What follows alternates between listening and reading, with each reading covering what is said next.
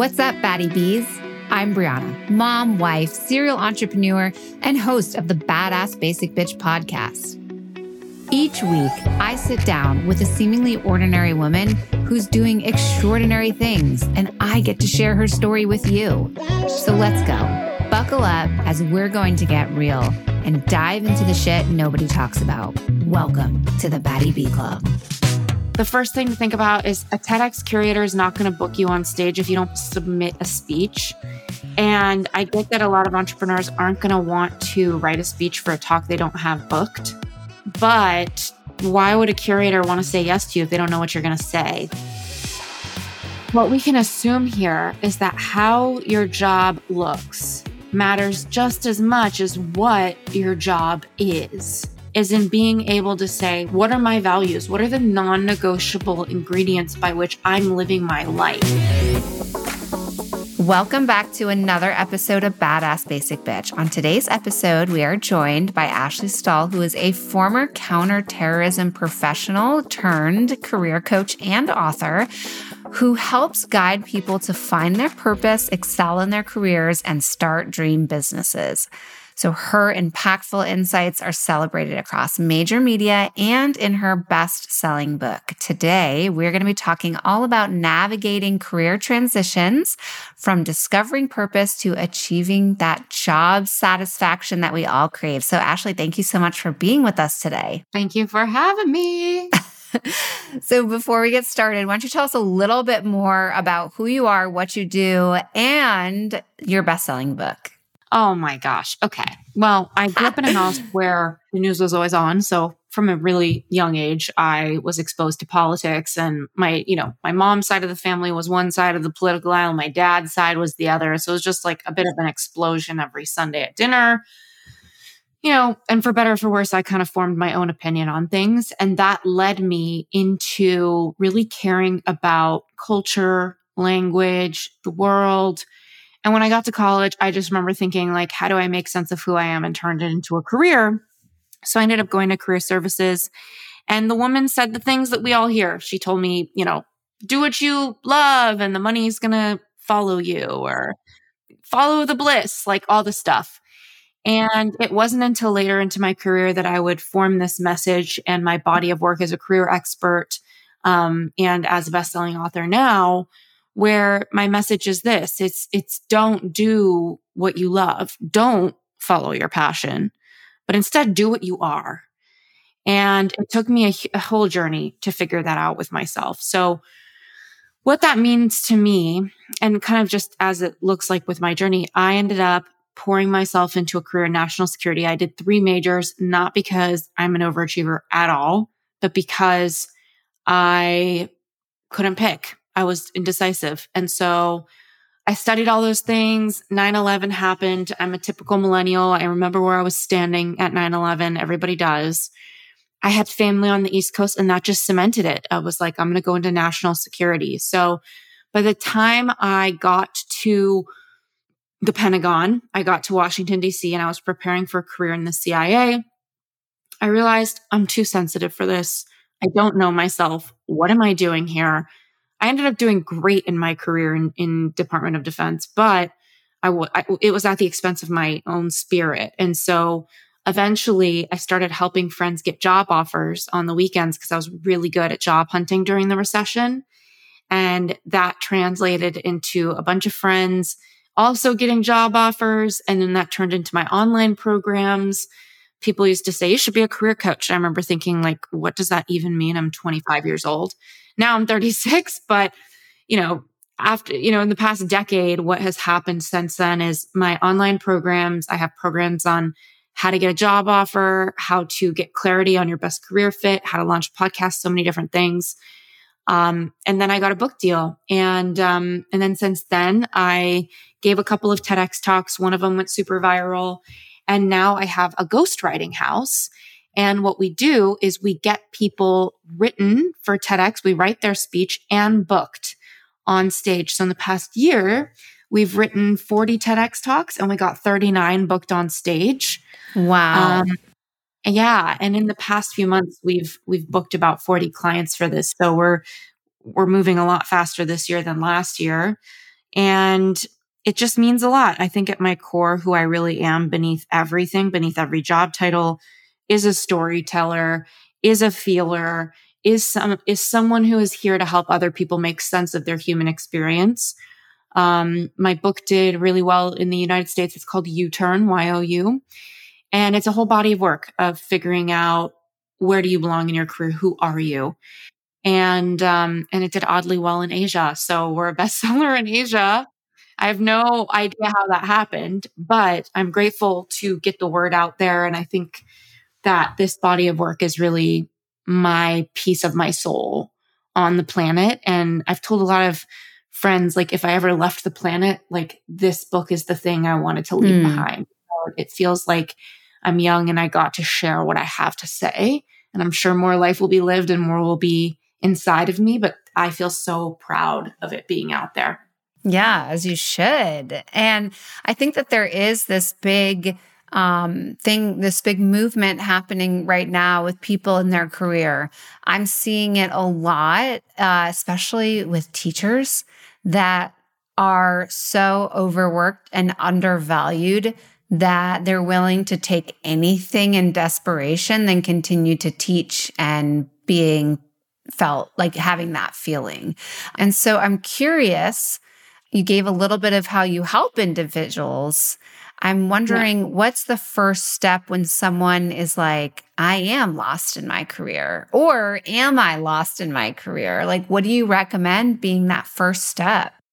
Yeah, I would say the first step is when you feel cut off or disconnected, the first order of business is not to go figure out what's next, but instead just to connect to yourself. That's truly the first step. And I think that the mistake people make is that they want life to be a game of answer, answer, answer, answer. But the way life looks is question and then answer, and then question and then answer. And the thing about that is that some years we are sitting in a question, in other years we are living out and receiving an answer. Sometimes it's a day, sometimes it's a year, sometimes it's longer. And so I think the challenge that a lot of people have is that they're not comfortable being in the divine unknown. And there's a dignity to being in that. There's a dignity to being in these questions. And I think it's really important that people are willing to sit in them. I've been managing folks, whether through my own company or as a fractional leader for other companies. And I have noticed a big shift of 10 years ago, it was, this is what I want. This is why I want it. That was like the feedback that I was getting from the individuals that I was managing, but I was considered a young manager. Nowadays, now I'm a little bit more seasoned, but the feedback I'm getting is like, I'm looking for you to tell me how to grow, where to go. And I'm like, I don't know. Like, I can give you some feedback where I think I see some white space from you, or like where I think that your skills could use a little help. But in terms of like what you want to do and where you want to go, I have no idea. So, and I've noticed it's really common, and maybe it's just my industry. So how does someone do a little self-reflection to say, am I going where I want to go? And if I'm not sure, like, how do I figure that out? Yeah, great question. I would say, first of all, there's many messages in the U-Turn book, but one of them is, like I said, don't do what you love, do what you are. But I think another message that the book imparts and that I stand for is that life is truly an experiment. And in order to have fulfillment, in order to have joy, we need to be willing to pay the cost of admission. And I think the problem with a lot of people is that they're not willing to pay the tax on fulfillment, and the tax is experiments. And so it's not about, picking the wrong thing. It's about noticing when it's the wrong thing. So my feedback for anyone is, if you're feeling cut off, first connect to yourself. What does that mean? That means taking a look at who are the places, the people, the friends, the things that are out there and make you feel like you. What are those things? Once you start to figure out what those are, the next step is to really ask yourself, okay, if I'm paying attention to the people, the places, the things that make me feel like me, how do I make more time for those? And how do I start to tune into me? Like, I have a lot of friends, but there's like 2 or 3 that really make me feel like me. They're very important friends for my being. And I think a lot of people miss that. They miss that, yeah, you have a lot of people in your life, but there's certain ones that bring you back online, and only you know what you feel like when you're in your body and you're you. When you don't feel off, when you just feel in harmony. And so I think the first step is harmony. The second step is experiments. Clarity comes from engagement. It is not just going to come from thought. So the question is, how do we engage effectively? I would say there's many different ways to engage effectively, right? Like you could read a book. I feel like it blows my mind when I think about how much people put into books, like their whole life's work. Yeah. And it's like people still want to talk to that person, but they're not recognizing that that person sat down intimately with their computer screen and output everything they have to say about something. So we don't all need one-on-one feedback. These books that are out there are full of wisdom, and they're a form of engagement. I think past engagement with books, you could take courses, you can hire a coach. I don't do career coaching as much anymore, but we have an amazing career coach at my company. And if you don't want to do that, I would say another step is have conversations with people that you think are in your orbit, that are doing something along the lines of the skill set you want to be sharpening. In my book, I talk about 10 core skill sets that I think exist in the workforce. And I can't obscure the human experience into just 10 boxes. But what I can say is that largely people fit into one out of those 10. People will read my book and say, oh, Ashley, I resonate with 3 or 4 of those skill sets. Do I have, a tertiary one, a secondary one? Like, how do I think that ultimately 80% of your time should be spent in your zone of genius. That is in the one core skill set you want to be growing and harnessing throughout your career. So for example, my skill set is words. If you look at my bank account, most of those dollars come from my mouth talking, or my fingers writing. You know what I mean? That's where my skills are translating in the world. And so I would ask yourself, and I would ask the people around you, where have I seen me at my best? Or ask the people that know you, where have you seen me at my best? Where have you seen me at my best in my career? And start collecting that feedback as a way to get super curious on the patterns that you might be noticing. Maybe everyone tells you you're really good at something, but ask yourself, what is the skill set you're using doing that thing? Because that's where the wisdom is. And then obviously your secondary or tertiary skill set interests or capabilities, those might be your zone of growth. Those might be secondary skill sets. But ultimately, I think a lot of people get lost in their career because they think, oh, this is a place that I need to have a lot of purpose. My purpose is in my career. And I just don't believe in that. I think that life has a lot of purpose outside of your career. We spend 90,000 hours at work. I know that that's 2/3 of our time awake on the planet. So I understand people wanting your work to feel meaningful. But to me, your work is not your place to get purpose. It's your place to give contribution. And there is a fulfillment in contributing, and there's an even higher fulfillment when you're contributing with your gift.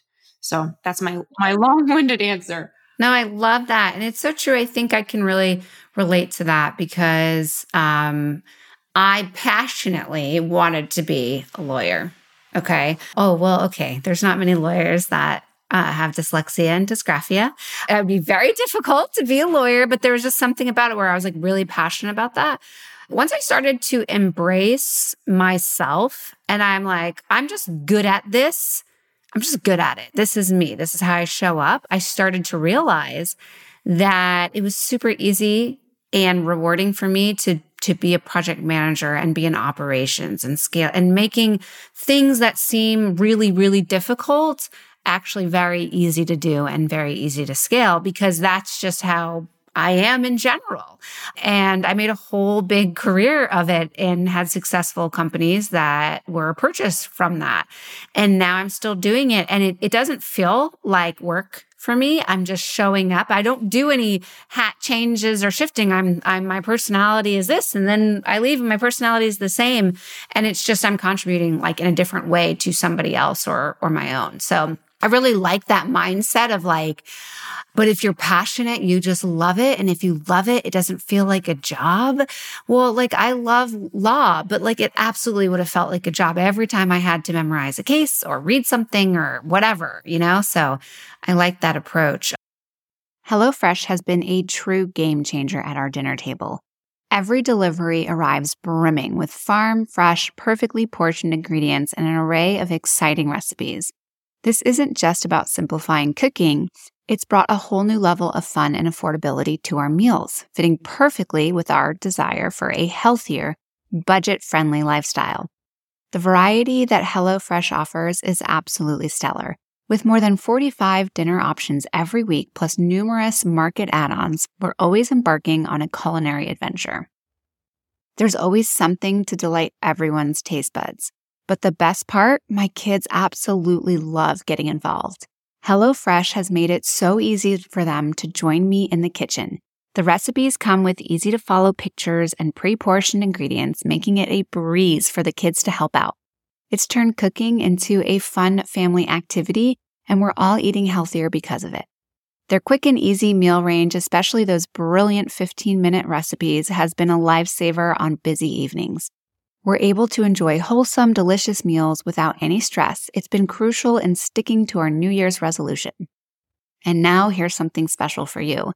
Go to hellofresh.com/BBBfree and use my code BBBfree for free breakfast for life. One breakfast item per box while your subscription is active. That's free breakfast for life at hellofresh.com/BBBfree with my code BBBfree. Imagine starting every day with a delicious free breakfast from HelloFresh. And remember, HelloFresh is America's #1 meal kit, and they're ready to make your meal times easier, healthier, and absolutely delicious. What are some other challenges that people can prepare for when they're making this transition or starting to adapt to some of your advice? Yeah, I think that one of the challenges, like I said initially, is just choosing a skill set. Sometimes you feel like you're taking a shot in the dark. There's some research you need to do. There's really 3 different boxes I really look at with people. The first one is what we talked about, which is the what. What is your skill set? How do you figure that out? So challenge number 1, putting that time in to be experimental, to become more yourself, to honor your own inner harmony, whatever those things are that you do in the world, whether it's journaling or going to a dance class or seeing a certain friend and making that a part of your life. And then from there, getting that research and creating your skill set. I think the second piece is the how. A lot of people, given that we know 50% of people who leave their job leave because they don't like their boss. Yeah. What we can assume here is that how your job looks matters just as much as what your job is. And that means who you work with, what your hours are. There's a lot that goes into how your job looks. And so I think one of the keys here is in being able to say, well, okay, what are my values? What are the non-negotiable ingredients by which I'm living my life? Because it's those things that are going to give you the information that you need to be able to say, okay, if these are my values, if I value integrity and I'm a words person and I'm great at sales and I'm an extrovert and I'm really good at this, but I'm being asked to sell something I don't believe in, that's probably going to infringe on my core value of integrity. So it's about being deeply honest with yourself about what are those values and how do you define them, because I've had, back when I was career coaching and not writing and booking all these people on TEDx stages, there's a lot of people who they would say, oh, I value adventure, for example. One person's going to tell me adventure is skydiving, and another person's going to tell me it's watching a new TV show. Like, what does an adventure mean to you? So I think getting really clear, like, what are those top 5 core values? There's a list of values in my book, U-Turn. But you can also just Google core values if you don't want to read the book. There's plenty to go around. My core values personally are self-expression, creativity, connection, growth, fun. So for example, I think it's just really important that people put in that time for that self-reflection. Once you're done with what your skill set is, you kind of got clear on that. how you want to work, what your values are. I think the final piece is for people to understand their energy levels. And what I mean by that is that I've been bitten by a tick a couple of times in my life that had Lyme disease. And luckily I didn't get that sick, but I did get a little sleepier, a little brain foggier, and I would catch illness a little quicker. And that was something that I feel like really influenced my vision for my career. Like, how am I supposed to have a career where you can be sharp all the time, like a corporate salary pays you to be, and you don't need any sick time? You know, you get 2 weeks a year. Yeah. Like with Lyme, like I'd get a cold and it would last 6 weeks and it was pretty bad. So I feel like, thankfully not all of us have like literal physical ailments, but we all have physical limits. Like according to 23andMe, we all have an optimal wake up time. Most people, not everybody, are meant to be in the 5 a.m. club. Like waking up early, being an early bird, that's genetic. You can override your genetics. There's a whole nature versus nurture thing. But my message is a little different than all the people out there who are looking to override their genetics and nurture instead of nature. I'm interested in nature. So for me, I understand we can nurture our ways out of our nature, but I prefer to just be who we are and where we are. And it's not about not growing. You can sharpen what you have, but it's about looking at the existing elements of who someone is and heightening those versus overriding them. Yeah. Oh, I mean, you're just hitting all the right notes here, because it's really about embracing who you are. And I always say this to my children and on the podcast, is that being you shouldn't be hard. And if you have to rework or restructure or change significantly who you are, then you're not being you. And so I just love this, because it's really fully embracing what was given to you versus trying to make yourself fit into a box that is going to be uncomfortable or not meant for you. So I just think that's really powerful. I do think that I know that there are going to be people listening that it's like yes, okay, absolutely. Okay. But I am living paycheck to paycheck, and it's exhausting hearing two women talking about this who probably make 7 figures, you know? So like, give me some advice here, because I'm living paycheck to paycheck and I don't have that luxury to just show up as me. What's your advice? Yeah. I mean, I so get it. I've been broke. I've had wealth. I've been through the whole gamut. You know, when I was a kid, my dad lost all of his money and we were almost bankrupt. So I understand all the different layers of that financial spectrum. You know, all that being said, I still have my privileges. What I would say is never underestimate the power of a part-time job. Mm-hmm. Never underestimate the power of calculating your expenses, crunching your numbers. Really take a look at how much you actually need to pay your bills. And is this full-time thing you're doing taking up your capacity to a point where you don't have the space that you need to be yourself again? My biggest thing when it comes to whether you should stay or go in your career is, are you sharpening your core skill set? Is there still room for you to grow and sharpen? If the answer is no, you probably need to go, because it's a core skill set issue. You're growing the wrong skill set. Can you reassign yourself in the company and sharpen your skill set in a different role? Maybe that's up to you to decide if you want to talk to HR and you're managing, your hiring manager. But another thing is your values, right? Like if your core values are being violated at work, ask yourself, is this a part of the fabric of the company that I work within? Or is this something that is changeable? If it's changeable, then I would invite you to go talk to HR, go talk to your manager and say, hey, these are some values I have. And I feel like I have no judgment on the company, but here's some of the things that are kind of coming up against the edges of who I actually am. And I want to stay here, but I need to rework my role so that I'm not stepping on myself with these values. I mean, there is more space than ever for employees to have a voice. Mm-hmm. Employers have no option but to listen to it, thankfully. And I would say, if all of that isn't going to work for you, explore getting a part-time job. I feel like society sees the part-time job as the thing that doesn't fit on the company's plate, when in the reality, a part-time job is a place, a thing that you can go to make money and sharpen the skill set you want to sharpen while you look for something else that you want to do. So that's the first thing, is like, be in the logistics of that.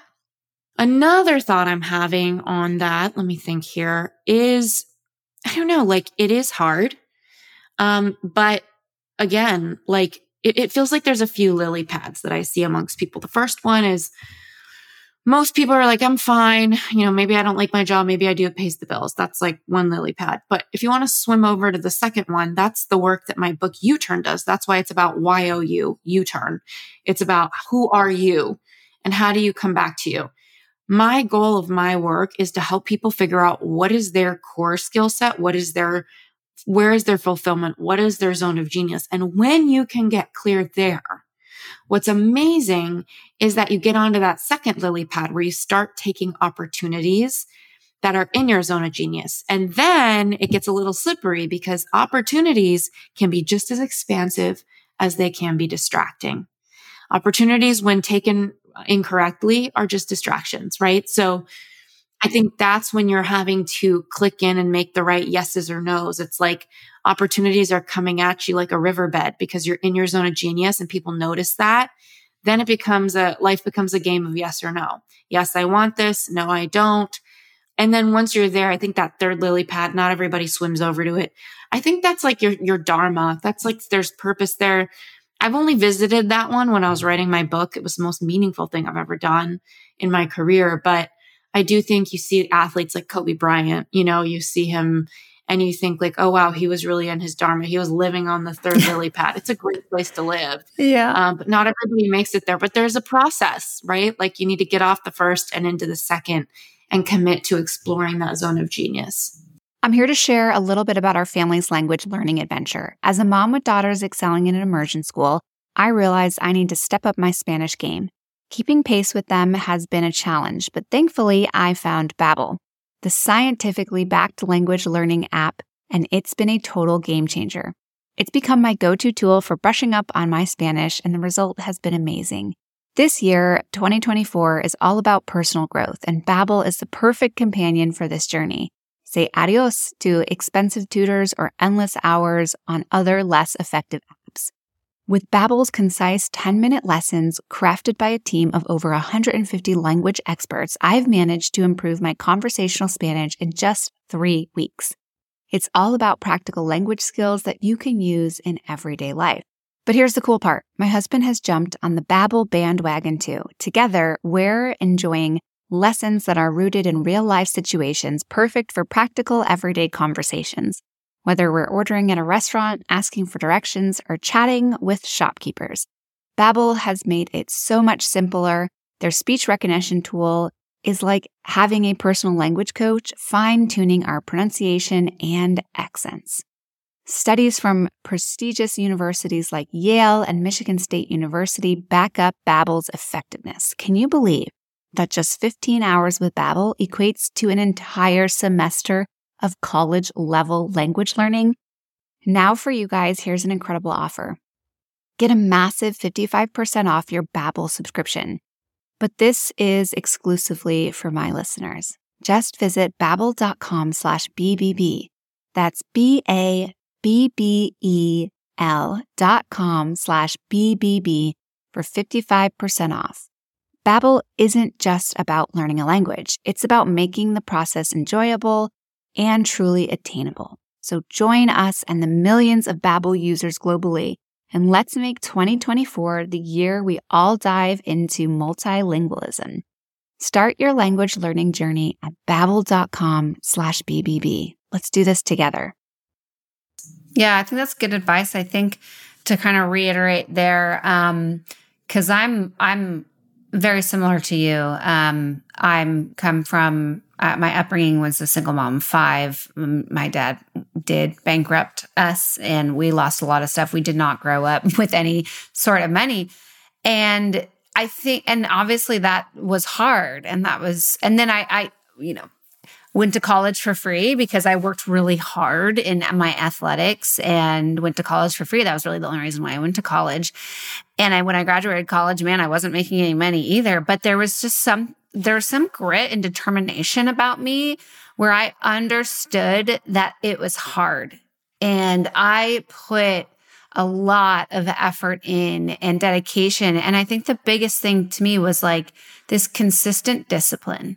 And I try to tell this to everyone. It's like, it's not going to happen overnight. It's not like you make this change and you're like, okay, all of this stuff is just going to magically come to me.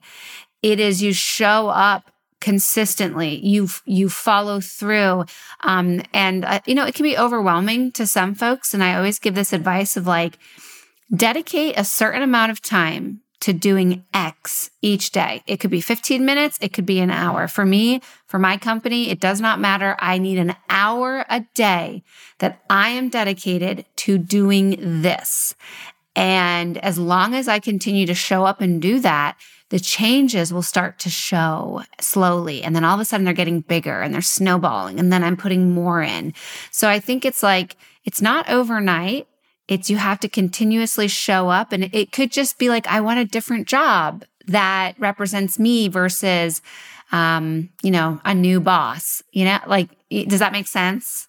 Is that something that your book goes into as well? Because it's not just about like embracing who you are. There's hard things that you have to do. Yeah, I think that there's too many books that are in the fluff and too many books in the mystical and too many books that are in the practical.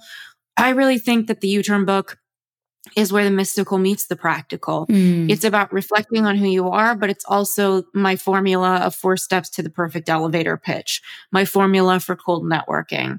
Some people who read the book want to actually figure out like what job titles are best for them. That's when they probably will find my Career Clarity Lab course. And I don't mean to have a shameless plug, but I just think that's kind of... No, it's amazing. Keep going. Yeah. I mean, I think that the book is a place for people to self-reflect and get those answers. There's a lot of tactical advice in there for your career and communication skills. But if you're really stepping out of the book saying, wow, that gave me a lot to think about, and now I need to know what job title is best for me, most of those people with those questions end up in my Career Clarity Lab. Yeah. What advice do you have someone that has put in a lot of work, thought that they were doing this transition in their career, get there and realize, oh man, I made a bad choice? Like, have you seen that happen? Yeah, I think that's part of the experiment. Yeah. And that's what we need to not be so afraid of, is like, there is no wrong choice. It's like, I don't know. When I worked for the government, it was like, there was such a huge difference between working in the State Department on Africa, because I'd studied Africa, and working at the Department of Defense on Afghanistan, which is what I ended up doing. Sometimes we're just a couple millimeters off from what we really want to be doing. And I think that there's like a patience deficit amongst a lot of people. But patience is what we need, because you're looking at, first of all, the people that I know that have had the most interesting careers, they've had multiple careers in their life, So I think it's really important that people, give themselves that grace to be in the experiment and watch that narrative that's going on in their mind about what it means that their next shot wasn't the right shot. There is no wrong shot. You're in the trial and error, and that's what it's about. And if you build that muscle, you'll get those answers. Yeah, that's such great advice. I love that. I'd love to hear from you an example of a success story from someone that you've helped. Yeah. I mean, there've been so many. I haven't been career coaching as much since my book came out, but I remember there was a doctor and she didn't realize, she was like a GP. She didn't realize how much admin being a doctor would have. Like 50% of her workload was being a doctor, and then the other half was literally just admin work. And she really didn't like how much admin she had to do. And I just remember, by the time she got to me, she was exploring her interest in doing communications, like work, because she likes communicating. She likes people. And she ended up pairing her interest in fashion, because your interests, they matter. They just don't matter as much as your skills. I always tell people it's like your skill set is the foreground, your interest is the background, right? So the foreground was her communication skills, connection. The background was her interest in fashion and medicine. Those were 2 different things she loved. She ended up pivoting into a career in fashion from being a doctor. So I feel like those bigger pivots are like the ones that I'm the most proud of because they go against the grain of like what people think it should be. And I think that's so cool. Yeah, I like that. All right. So I'm sure there's not everyone that's listening that's interested in getting onto a TEDx, but I would love your advice on what are some things that people should do that are interested in that? Like what kind of avenue should they take and any kind of tips and tricks? Yeah. I mean, I have over at my company, all the info for what we're doing, it's at ashleystahl.com/TEDx. Okay. But I would say the first thing to think about is a TEDx curator is not going to book you on stage if you don't submit a speech. And I get that a lot of entrepreneurs aren't going to want to write a speech for a talk they don't have booked. But why would a curator want to say yes to you if they don't know what you're going to say? Totally. Yeah. So our offer involves us writing it. Because I worked in Obama administration, I pulled a speechwriter from that era of my life. I have another speechwriter who in 10th grade AP English, I remember crying over everything she said when she'd stand up and share. So I hired her for my company. So yeah, it's like, we're kind of like the Ice Age movie. We're like a funny little wolf pack, but we write the speeches together. And it could take 1 to 2 months of playing volleyball with our clients. Our client might look at the speech, infuse some of themselves. We have some really busy people like surgeons who don't really want to, write on the speech, and we just take their guidance and write from there. Mm-hmm. That's the process. And then outside of that, we hand it off to the booker, and it takes her about 3 months to get you booked. Like I said, she booked 39 out of 40 people on stage last year. That's pretty amazing. Pretty amazing. And I think that there's really no secret. Like going viral might not be easy, but it is simple. Yeah. Like simply write the best talk of your life. And that is the most likely thing you'll ever do to go viral. So what we do as a speech writing house with this booking is we really try to bring out the most magical thing somebody's ever shared. And that has been honestly, like, there's like kind of no magic to our strategy because it's so like, this is what we do, Yeah. I mean, I've had a lot of speakers that come out and reach out and ask me questions on how do they book deals or how do they, get paid for speaking events, et cetera. And the common question that I get asked is like, I feel like you have to have some kind of PhD or be a doctor in order to do something like a TEDx. And I'm like, not that I have done TEDx, but I definitely get paid speaking. And I'm like, I don't have a PhD. I mean, there's not so much special about me. So I think that it's just, like you said, it's about the talk that you're giving and how when someone reads it, how does it make them feel and what information are you sharing? Because it's all educational. So do you agree? They don't have to be like some kind of well-known professional to be able to book? 100%. Yeah. We have everything from an animal rights activist to an established surgeon. That's what I love about the TEDx brand. It's a democracy of ideas. Yeah. And that's what's so powerful about it is like, it's not just about how professional you are, but it's about how potent your idea is. So true.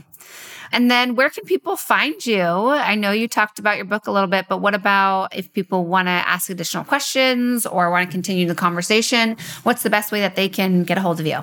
I would say Instagram. Like I'm at Ashley Stahl. I have episodes of the U-Turn podcast coming out every week. And then my book is everywhere books are sold. Well, awesome. And then something I ask everyone on the podcast is if you could give one piece of advice for listeners listening in today, what would it be? I would say the biggest piece of advice is like, remember that who you are always wins. Like who you truly are is always going to shine through. So the sooner you can start listening to that, the better. Because you're going to have to course correct eventually if you're not listening to that. Thank you so much, Ashley, today. It was such a good conversation. I really enjoyed it. My pleasure. As always, thank you for listening. Check us out on Instagram at Badass Basic Bitch. And thank you to Saw and Sign, our production studio. We'll see you next week.